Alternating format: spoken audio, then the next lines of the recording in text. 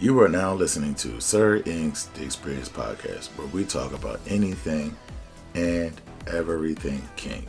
Now, this podcast is only catered to those that are 18 and above and may not be suitable for work, or as we like to say, NSF. But remember, you can always listen to us during your private time. Hello, kinky and kink-curious folk out there. My name is Sir Ink.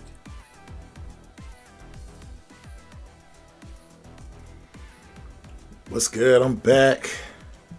Wishing everyone well. And happy mid-April to everyone that's listening. The weather in Philadelphia is really good. It's been in the 80s the last week and a half. High 70s, low 80s. It's been really delicious here. But my topic today, let's get into it. One size does not fit all.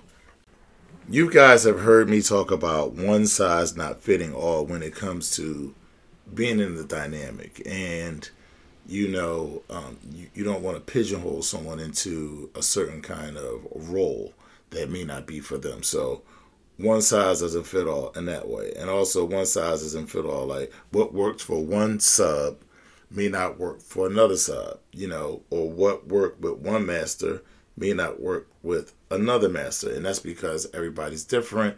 Everybody has their own pet peeves. Everyone has their own rules, regulations, and how they want things to go. With that being said, this one here is something it's not something I just learned, but something I'm really taking notice to. And that's when I'm using different floggers. And I have a sub. She's a little more curvier in her buttocks area and in her hips. So when I use my paddle, and I'll have it in this video, when I use my paddle that has a little bit more, it's a little bit more floppy, so to say. It's not a sturdy paddle. It's a leather paddle, but it's a little more floppy. And it's open at the end. And so when I'm using that, sometimes I want to get that strike right on the tip. Mop, mop, mop. I want to get that strike right on the tip. But what I realize is the way her body is curved, using more of the middle of the paddle when I strike, allows the paddle to hit and wrap around the curve. Whoa. That's wonderful. That's wonderful. Ooh, a revelation. So one size doesn't fit all. Like someone else with a different body style than hers, right? Maybe someone who has hips but may not have a round buttocks. I gotta say that instead of using curse words because YouTube. But someone that doesn't have a round buttocks, that may not work.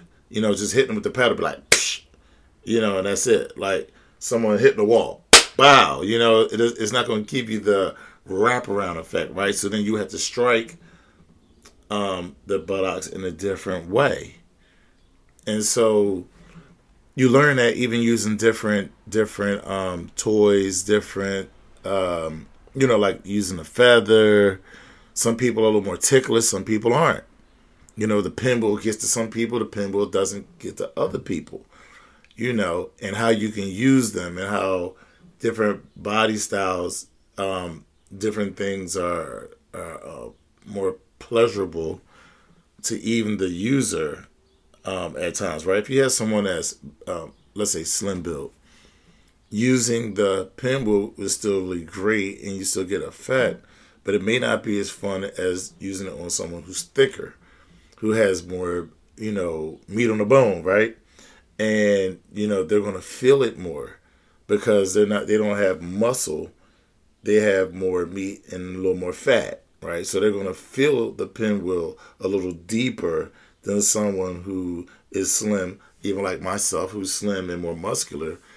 I'm not going to feel it. I'm not going to feel the same sensation as someone who doesn't. And, how do you work that? How do you work that pinwheel on someone who you can basically have fun riding that pinwheel up and down all around, And so one size doesn't fit all. And the way you can spank one person is not the way you can spank someone else, so on and so forth.